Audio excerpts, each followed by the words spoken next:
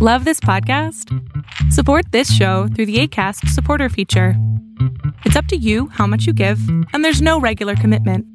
Just click the link in the show description to support now.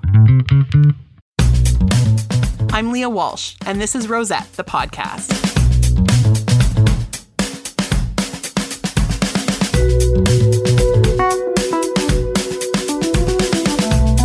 Hey folks, thanks for joining us with Rosette, the podcast, which you have stumbled across, which we thank you for. It's Leah here, and I've actually got a special treat for you today because you've been so kind and patiently listening to my voice natter on that I've got a guest to discuss with me the fifth principle of fair trade today. This is Eli. Hey folks. And Eli, who are you? Well, in terms of fair trade, I guess I'm a consumer of fair trade goods. Cool. But in terms of my connection to you, for transparency, I am your house spouse. Yes. Eli is my partner, and he has graciously agreed to break the monotony with me today and give a second voice to the podcast. So that's cool. And we're going to talk about the fifth principle of fair trade, which is really related to Eli's favorite thing, which is children. And and the protection of children's rights. Not that he wants kids in, sweatshops, but how would you describe your relationship with children, Eli? I think they're interesting and they slightly terrify me. Yep, there we are. The terrifying thing I kind of saw coming. Yeah. Yeah. I don't dislike kids, but I'm not the most comfortable around them. But I'm told that they like me a lot. It's kind of like cats, I think. Yes. Yeah. They smell the fear and they're like, oh, yeah, that one. Yeah. Yeah. Cool. So the actual principle itself that I'm going to tell you about is it says ensuring no child labor or forced labor, which sounds pretty good. I think most people are like, OK, that sounds pretty good. So I hope it's not too controversial a topic today, but basically in a nutshell, what the principle is trying to do is make sure that that you're basically not like trafficking humans and stuff. I think in Fair Trade 101, I was really talking a lot about the cocoa industry and stuff, but also there's other ways to have forced labor and so on. Yeah. Yeah. There's can be coercive sort of things like when people are brought to a place and their identity or passport, like when their passport and things are removed and yeah, for sure. Yeah, labor is one of the, there's a really cool podcast that Eli actually put me onto originally called You're Wrong About, and they did a whole thing on human trafficking. And You're Wrong About does a lot of debunking of things. And what they were debunking was not so much that human trafficking doesn't exist, but it was more that human trafficking in the way that people are most afraid of doesn't exist at the scale that we think it does. So it's we're afraid that people are getting trafficked into the sex trade, for example, but the numbers are actually incredibly low domestically, in the United States and Canada and so on. And that what really accounts for the vast majority of human trafficking nowadays is actually labor. Not that sex work isn't work, but it's hard manual labor and things like that. So yeah. That's a really good point. And you can just take someone's passport away and then they're just stuck in another country or whatever, which is often what happens. So yeah, it can happen in the fields of domestic work, or I've heard of it happening in building labor. But I mean, most relevant to our conversations is agricultural work. Yeah, tons of agricultural workers are not really working with their will. And we can talk about consenting to work under capitalism and stuff, but there is certainly a degree of it, right? There are people who work because they have to, but there are people who work because they love it. Like you, for example, you love your job. I got a good job, I must say. But yeah, there's different degrees of it too, right? There's the people who are woefully underpaid, right? But feel like that is their only option, right? Right. They're making pennies a day. And then there's the ones just straight up just are abducted and are not making any money. So. Right. Yeah. So this standard is really talking about trying to avoid that kind of stuff. And when you have these kinds of standards applied to something and then you have a product that has like the label on it, then that's sort of like, I guess, in reward for them like doing things properly. Because last episode we talked about the payment of a fair price. And that, again, is really crucial for this, right? Because, like, of course, you're going to traffic labor if you can't afford to pay labor. Yeah. Or you're going to, like, really, really, really underpay your employees. But making sure that you have the resources available to do that, that's pretty crucial, too. So yeah, the gist of the principle is basically you can't have any forced labor at all. That's just not allowed. Doesn't matter if it's a grown-up. It doesn't matter if it's a kid. Like, you just can't force people to work. And that's where trafficking comes in. It's like you have to be able to, like, employ people who are willing to be employed in the position, and you have to be transparent about like what that position is, because you can't consent to working if you're told one thing and another thing is true. So that's like a thing under the fair trade principles, is like you just can't force people to work. And the other half of it is you can't have child labor, and they're more specific in the principle about it than just no child labor. And I want to read it verbatim because I think it's interesting. It says, the organization adheres to the UN Convention on the Rights of the Child and national/local law on the employment of children. So that's like the actual like statement. And I think it's interesting that it doesn't say like children cannot ever do anything. What it says is that children, if involved, you need to disclose that. And I think that's an important distinction. A lot of people, like when I used to stand at a table and stuff, they'd be like, oh, well, you know, I grew up on a farm and it didn't hurt me to, you know, come home from school and help my dad feed the animals or like whatever. And I think that is true. And I think the key difference is that you were coming home from school and doing that. And, you know, you like, it wasn't interfering sort of with your development. And I think that's why they frame it that way. It's like, it's not that you can't have children participating at all. You just have to be transparent about how those kids are participating, and you have to make sure their needs are met first. Yeah. On farms, it's not uncommon for you to get your kids involved and be like, all right, well, before you go off to school, you gotta, I don't know, feed the chickens, or I guess if we're talking more about produce in the fair trade, it's like you gotta water the crops or whatever, you know? Yeah. And that makes that's part of how farmers had made it work, right? It's a little bit of labor from their children. That's true. And really there's nothing wrong with kids participating. It's really when you have like I read something interesting that it was like, there are two reasons why work is not appropriate for children. The first is that the child is just too young to be working at all. Yeah. And the second is that the type of work is not appropriate for the child. And so like there's certain types of work that are really more appropriate for grownups. And one of those, like I gave as an example in probably the, I'm not sure, maybe Transparency episode, but it was like sending a kid up a tree with a machete to cut down cocoa pods is a bad idea because a 9-year-old cannot wield a machete safely. That has nothing to do with how much the kid's getting paid or anything. Yeah, you don't even want a kid necessarily dealing with kitchen knives at 9-year-old, let alone, you know, right, a sword-like object. Sword-like object is maybe going to be the title of the episode.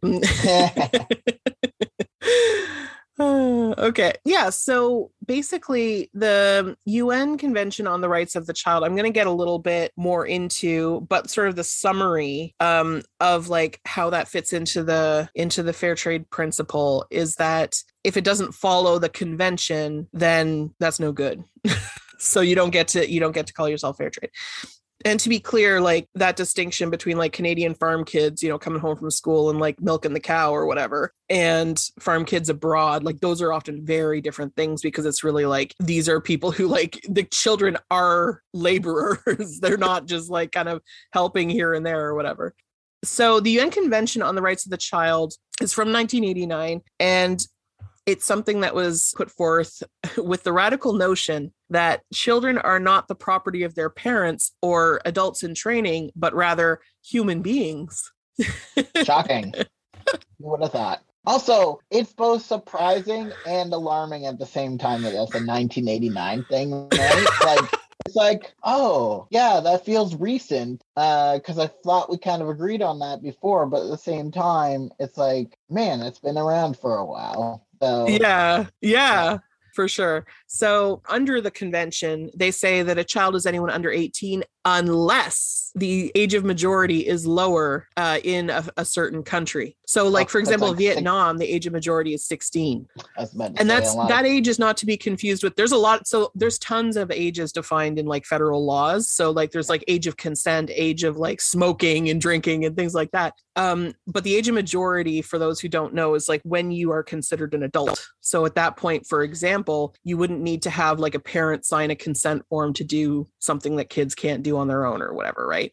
So like getting a medical procedure or something, until the age of majority, you would have to get the sign off from the parents, because you're not allowed to make certain like life altering decisions on your own before that age. I was going to say, typically, I think age of majority also tends to go hand in hand of age of when you can vote, right? Doesn't it? Yes, I think it tends to be a similar age. Although, of course, with voting, you have all the other stuff that goes with it, where like you might not be able to vote because you're in this or that or the other group. Whereas age of majority is completely universal in that in that territory. So, like for example, in the States, you can't vote if you're a convicted felon. Yeah. So, like the age of majority doesn't affect that, though. You know, like if just because you're an ex-con doesn't mean you can't like get your heart surgery without a parent signing off or anything. But like, true. But but yes, the age does tend to coincide in voting and stuff, because they don't want kids voting. So as soon as you're not a kid anymore, then you're allowed to vote.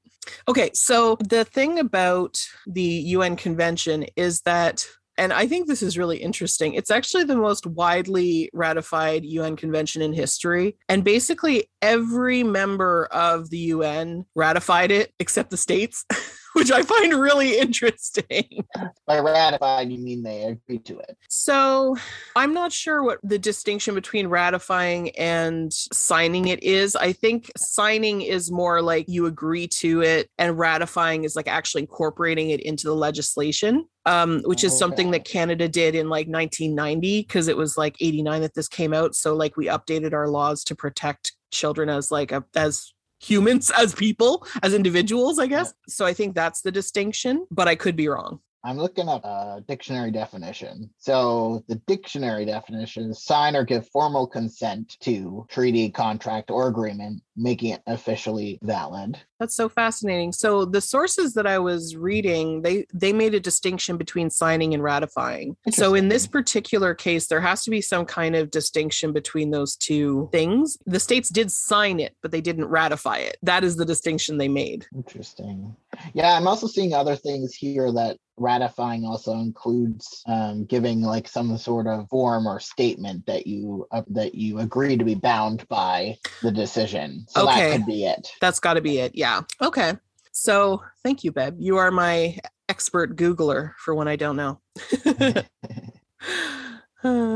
Yeah. And it's aimed mostly at governments. And the suggestion there is that like, if the government is agreeing to it, they're hoping that like overall it will be observed. So that doesn't mean that just because it's aimed at governments that like, you know, private companies don't have to do anything. And it says basically that children have the right to all forms of well-being like adults. So like emotional, physical, intellectual, social, political, all of those different things that kids are allowed to have them. So that's all the boring background legal stuff. But like sort of in terms of examples of like why that has to happen, because we kind of vaguely discussed it around like trafficking and like, you know, having young people who maybe are really low income and need like the work or what have you. But here's some like more concrete examples, which, you know, I think Eli's going to really enjoy. Okay. Yeah. So there's abuses of children in like really common abuses of children in a number of different industries involved with fair trade, like where there is a fair trade presence, I guess I'll say. So one of them is manufacturing, and manufacturing is like a broad industry. I'm going to also separately discuss the garment industry because boy, howdy. But manufacturing, one of the main problems actually with child labor in manufacturing, a major, I guess, commodity is shoes and soccer balls. And the reason that I specifically single these things out is because children are not just like used because they're like easy bait or they're easy to get your hands on or anything like that. They're actually preferred because of their small hands. So like in the soccer ball manufacturing industry, you have these little, are they hexagons or are they octagons? I don't know, but they're like these little like shapes with all the flat sides, right? And they've got to like perfectly sew together into like all the other ones that are the same shape. And when you get to the end, you've got this like ball with one little octagon or whatever left out. And in order to sew that in, you have to have like either a specialized tool or like little hands. And so little hands are preferred. One of the top soccer ball manufacturers in the world is Pakistan, and they don't have great protections for this in Pakistan. And so it's actually a really significant issue. So if you're getting a soccer ball, one of those like traditional soccer balls that has like the sewn like patches of leather to make up the outside, you're gonna have a good chance that your soccer ball was made in essentially a sweatshop by a 7-year-old kid. So fair trade soccer balls are a thing. There's a great company called Volo Athletics in I want to say BC, but it's in Canada. And you can get your soccer balls from there. So like if you're a school sporting group or anything like that, I really recommend checking that out. And shoes, of course, because sometimes you have to get right into the toe of a shoe or something. And of course the small hands are useful for that. So like it's just kind of like a grossly practical reason to exploit children. So that one always gets me. I went to school with someone, we were actually in a French class, and she revealed that when she was young, and I believe they were actually newcomers to Canada at the time, she worked in a sweatshop with her mother, putting the drawstrings into hoodies. Oh, gosh. Yeah. In Canada, eh? Yeah. Well, that ties into so we spoke with Erin Bird from Fair Trade Calgary, and she was saying, yeah, like you can have migrant workers and new Canadians being exploited in Canada. It doesn't have to be elsewhere. So we need to clean up our act as well. This is not just sort of putting everyone else on blast. Our standards are typically better, but there's definitely gray spots where enforcement and oversight misses it, right? Yeah. So. Yeah, that's true. And the second chunk of that, so manufacturing in the garment industry specifically, one of the main demographics that's working in the garment industry, I don't know if you can guess it. One of the main demographics that work in the garment industry? Wasn't it women? Yeah, women. Well, young women, teenage girls. Oh, okay. Yeah. Yeah. Teenage girls are the main source of labor in the garment industry. Overseas, I would say primarily. Probably like if we're in Canada, it probably would be largely women, but they might be of age, like grown women. But they did a study in India in, I think it was 2020, and they found that 60% of garment factory workers were under 18. So those workers started, most of them, at around 15.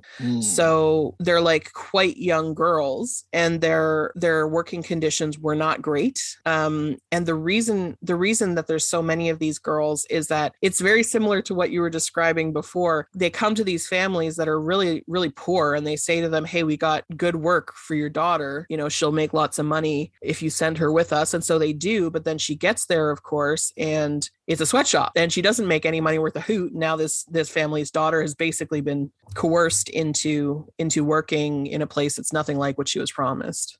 And the working conditions obviously are not very good either. So that's not exciting. That's not exciting at all.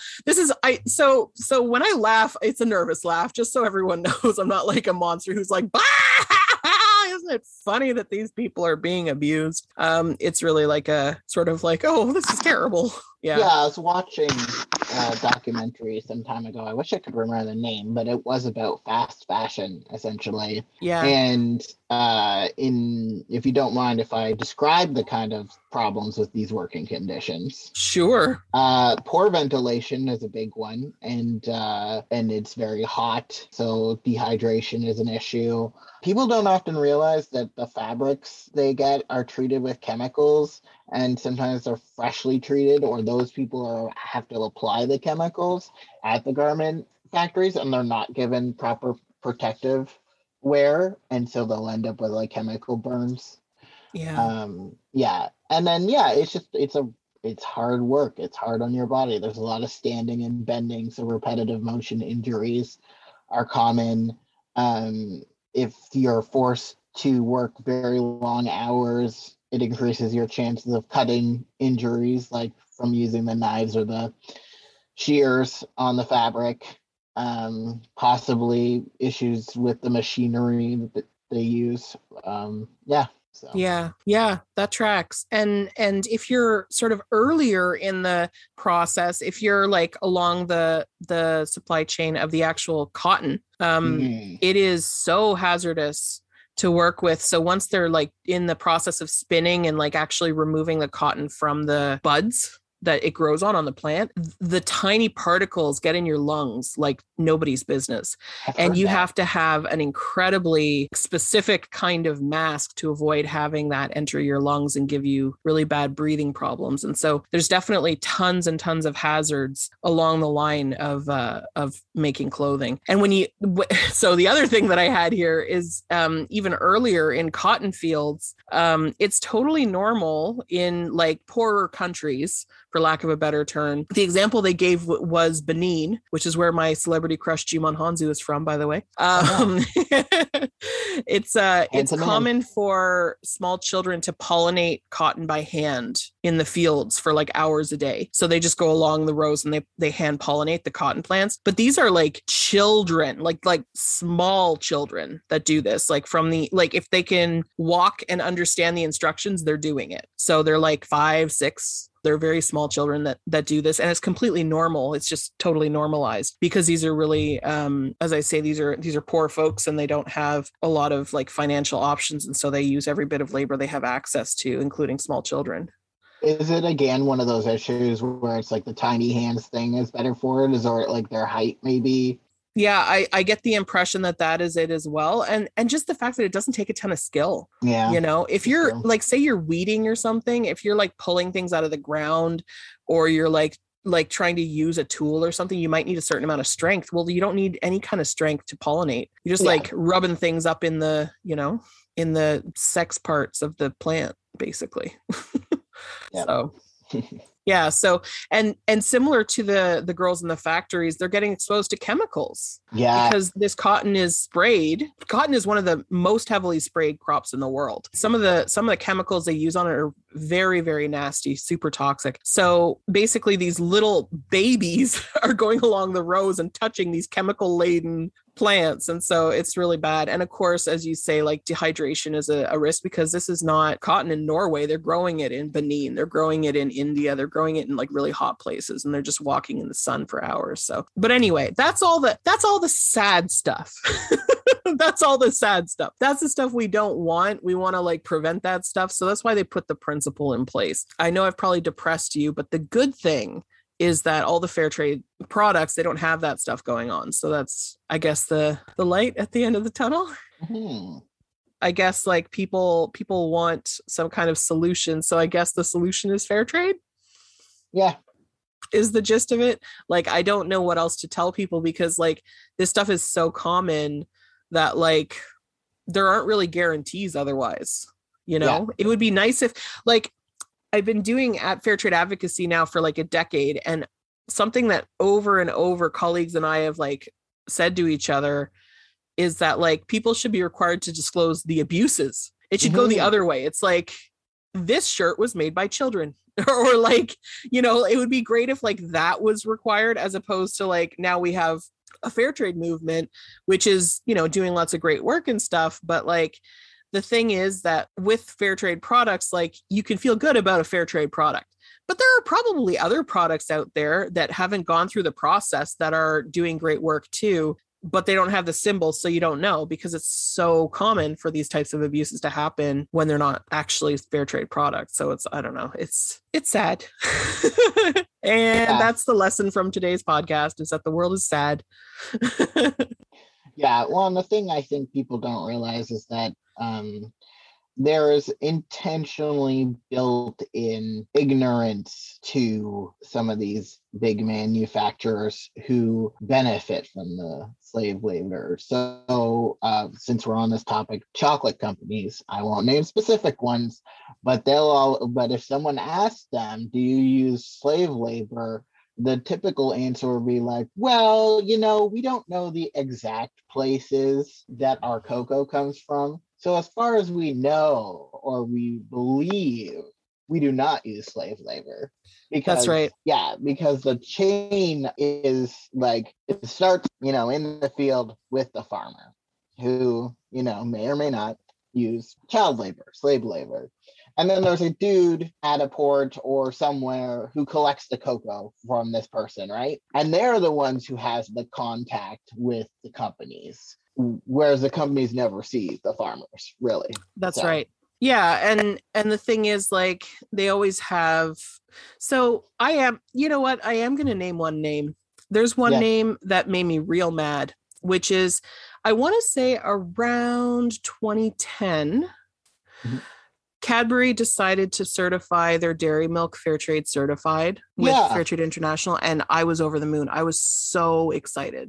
And a few years later, the fair trade certified mark disappeared from the packages, and now they have something called like Cocoa Project, or I don't even remember what it's called, but it's some other symbol that they've put on their product that is basically a watered down version of fair trade. And the reason I'm willing to name this name is because that made me really mad. Because they're still trying to reap all the benefits of having some kind of like ethical cocoa certification that is self-administered, by the way. It's not a third-party certification. It's literally just them saying, let's make up a logo and put it on the product because we think we're doing good work. They do that, and they're trying to reap all the benefits of having fair trade certification without actually going through the process. And so this is not a case of a company, for example, not being able to afford the licensing fee.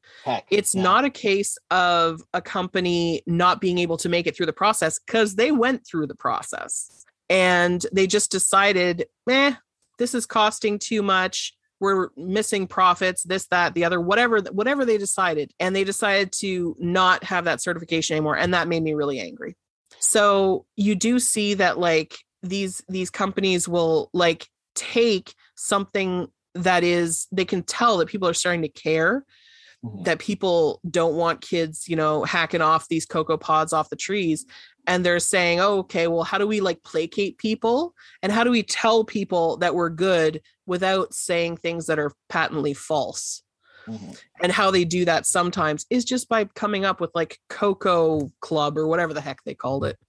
Yeah, I think you could do a whole episode on fair washing, to be honest.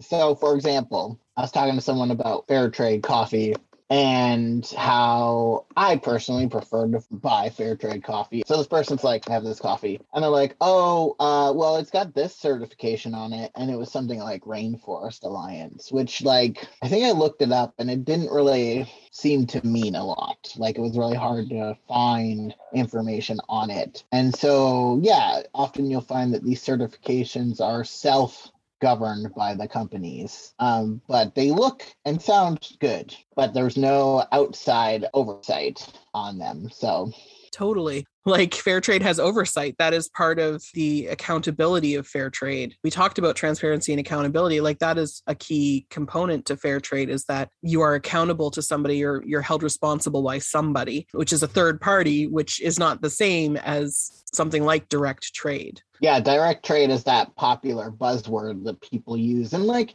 yes, it's probably better because it does, as I say, cut out that middleman side of things. So the producer, so let's say a coffee roaster in particular, they go to the farm and they get the beans from the farm, or someone directly involved in the business here in Canada has had contact with the farm, and they do often say they pay a fairer or above average market price, but still we don't know whether they have checked out the premises to see that there's no abusive work practices happening or poor environmental practices happening. The whole point of fair trade as a licensing organization movement is that there's someone outside both the farmer and the seller overviewing and determining whether it is fair. Exactly. Yeah, that's exactly true. The thing about direct trade as like sort of this idea that it substitutes fair trade, it just completely falls apart when you look at brands like Level Ground, who have been doing direct fair trade for decades. They're like 20 years old as a company, and they've been directly trading and fair trade for all of that time. And the two are not the same. And if you ask Level Ground, they would say the two are not the same because, you know, they have to go through a separate process to be verified through the Fair Trade Federation for their fruit and Fair Trade International for their coffee. Now, it was Fair Trade Federation for all of it until recently, but good for them. They kind of, I feel it's a bit of an upgrade for like an agricultural commodity when you go to Fair Trade International because they have the really strict agricultural standards. So good for them for making that switch. I think that's a really positive move, but they have to go through a completely different process to do the fair trade side of things than to just have a direct trade relationship with their partners. And they would be the first to tell you that, I'm pretty sure. So, yeah. Yeah, I just wanted to circle back to the original premise of the conversation, the principle about not having child laborers. This might be a funny thing to say, but for those who have never thought about or considered why it's not appropriate for children to be working, I think the thing that you have to understand is that we always want what is better for children than what their parents had or something like that, right? So we want children to have the opportunities to get educated so that they can be more financially better off than their parents were, right? Like, is that not the point of? Yeah. We want children to have opportunities. We want children to be able to go to school and possibly have opportunities that their parents did not. That's absolutely true. And more so, I think, in areas where that's not a given. Mm-hmm. You know, yeah, there's a great video on our YouTube for the Rosette Network about there's Segundo and his baby, who is not a baby anymore. He's now in university. But Segundo has been on this farm for generations, and his I think youngest son became an agricultural engineer. He went off to university, and he, you know, because of the fair trade, like the extra money coming in from the fair trade agreement that they had with their buyers and everything, that they were able to afford to send him off to college. And so he got a degree in engineering, environmental engineering. And so he's able now to come back to the cooperative and be like, oh, you're doing this all wrong, and like teach everybody about like how to improve their yields and all of that stuff, which is just fascinating and like so great. But what we see otherwise is that a lot of young people, they're seeing their parents break their backs doing this stuff, and they're saying, you know what, I don't want to be a farmer. When I grow up, I'm going to do something totally different. And they leave farming. And that's a big problem as a world that is like really depending on agriculture to survive. It is a big problem when these young kids are saying, I'm seeing how hard my parents are working. That's not for me. I'm going to become something completely different. We are going to not have chocolate and coffee and bananas and these like warm climate crops anymore if that continues. I think that's really important, actually, and a very important point. How fair trade benefits us or benefits children, not necessarily in this direct idea of them not working, but if you can set a good example for a child that can see that farming or production can be profitable or maybe not profit if you're not thinking about profit, but like lead to a good life, then that will encourage future generations of farmers, because we have had that problem here in Canada and the United States, Western world in general, in that people were mistreated in the past, and their children are like, that is not the life I want. And so everyone started go towards more like, intellectual is not the right word, higher education kind of jobs, more servicey, more intellectual and stuff. And now we struggle to find farmers. That's why we have that, immigrant farmers and stuff like that, immigrant workers in agriculture who now suffer the abuses that our parents and grandparents, great-grandparents did. But like, that's right. Yeah, that is a perfect example of one of the benefits for these kids, because what you do see is that there's a much higher rate of kids in fair trade cooperatives taking up the family business. Yeah. I think it was in 2020, maybe. Every year, Fair Trade Canada for Fair Trade Month, they put out these resources for people to share on social media and stuff. And it's like, there's like producer photos and like all of these different things. And there was this young girl, and I can't now remember her name, but I think she was 15. And what she had done, because her family was on one of these cooperatives, and she had really shown an interest in learning how to grow things, is she had saved up her allowance essentially and bought a tiny chunk of the farm from her parents.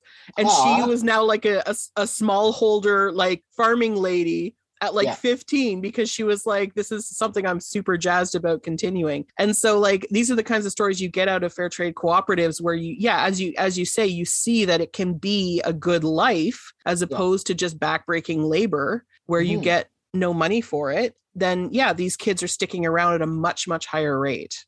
And that's good for everybody. Clear. Yeah. And I want to be clear. I did mention migrant workers, and I am not anti people who are migrants, who are workers. That's correct. My problem is with the exploitive practices that can happen work. That's all. Yeah. And I think like it's important to remember that like in not just agriculture, but in many industries, we see that there is going to be a disproportionate effect on people of color and people who are new to the area as well. There's a brand in the States. I want to say it's a clothing brand. I can't remember which one it is, so I don't want to name one. But there's a clothing brand that says like made in USA, and like very much like sort of like presenting themselves as like fair trade because it's made in the USA. And I had a friend in university who was like working for them at the time and so excited about like how great the ethics were of this brand and everything. And she had been through the company able to visit their factory in California. And she went in there and she said to herself, oh man, there's not a white person in sight in here. And she, like, as a person of color herself, was like really, really upset at just sort of like how great an opportunity is this if none of the middle class white kids want to work here? If none of the like, you know, and she really had a lot of questions after that. And you know, that's the reality is that oftentimes it's going to disproportionately affect people of color. And so when you walk into a place like that and there's like not a white person in sight and it's like a hard labor kind of situation, you really got to ask those questions. Yeah. How well are these people being treated? Yeah. That also reminds me about these ads with the fancy jingles you see every spring, summer about grown in Ontario. It's like, oh, grown in Ontario. Like, have you ever seen those? Yeah. And in these ads, the visuals are always like these like wholesome old white farmers. And those people probably own the land, but what you don't see is the people that they have who are from other countries, typically I think from Mexico and South America, I believe, who have come up to work over the summer and who may or may not be living in really like poor conditions. So yeah, and just with like no job security, right? Because like that, it's absolutely a short-term gig that they have, and they are there not out of the goodness of someone's heart. They are there because as migrants, they can be paid less than people who are locals. Yeah. And they are generally paid less.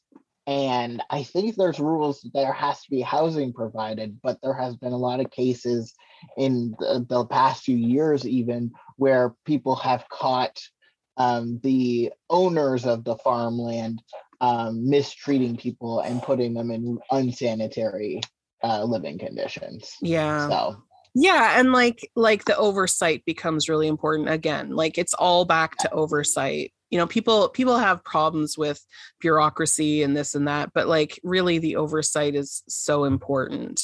And just like further to your point, I have a buddy who I used to volunteer with at Fair Trade Ottawa.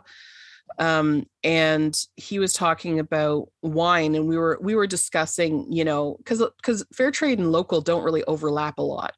You know, you can't get local bananas or local coffee. Well, you can get a roaster can be local, but you can't grow the beans in Canada. Yeah. And so basically we were saying, well, there's not that much overlap. And he said, well, there's wine. And I said to him, well, But I mean, wine grown in like Ontario or whatever, like Southern Ontario, because we're in Ottawa. That's the nearest region. I know that in BC they have some beautiful vineyards and stuff. But the Niagara region in Southern Ontario, that's really the only place we can grow the grapes properly and stuff. And so he had gone to Southern Ontario. He was doing a tour of like a vineyard in the Niagara region, and he said that the guide was like, "Oh yeah, and here's like where the vines grow, and they're like our such and such crop for like this wine that we're working on or whatever. And then over there, past there, you can see the housing for the migrant workers." And he was like, oh, right. And it just sort of dawned on him in that moment. He was like, this is not a somewhere else kind of thing. This is an everywhere thing. Yeah, absolutely. Anyway, so I think that's it in a nutshell. I think that's the don't force people to work and don't have child labor principle. Yeah. The fifth principle of fair trade. The principles feed into each other and link to each other because, as you said in the beginning, a fair price allows for people to hire people fairly with fair wages and treat them well. Right. So. Yeah. Provide that protection for the chemical application and like all of those things. Yeah. Like by paying someone fairly, they don't have to resort to trafficking children. Yeah. That's right. Yeah. Yeah. Awesome. Do you have anything you want to plug? Buy fair trade, basically.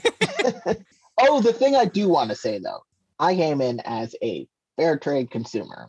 Leah introduced it into my life. And I want to say, if you're new to fair trade, you're overwhelmed by the idea of switching to everything fair trade, don't focus too much on that. Pick one type of consumable in your house and do your best to only buy that fair trade. So in our house, it's coffee.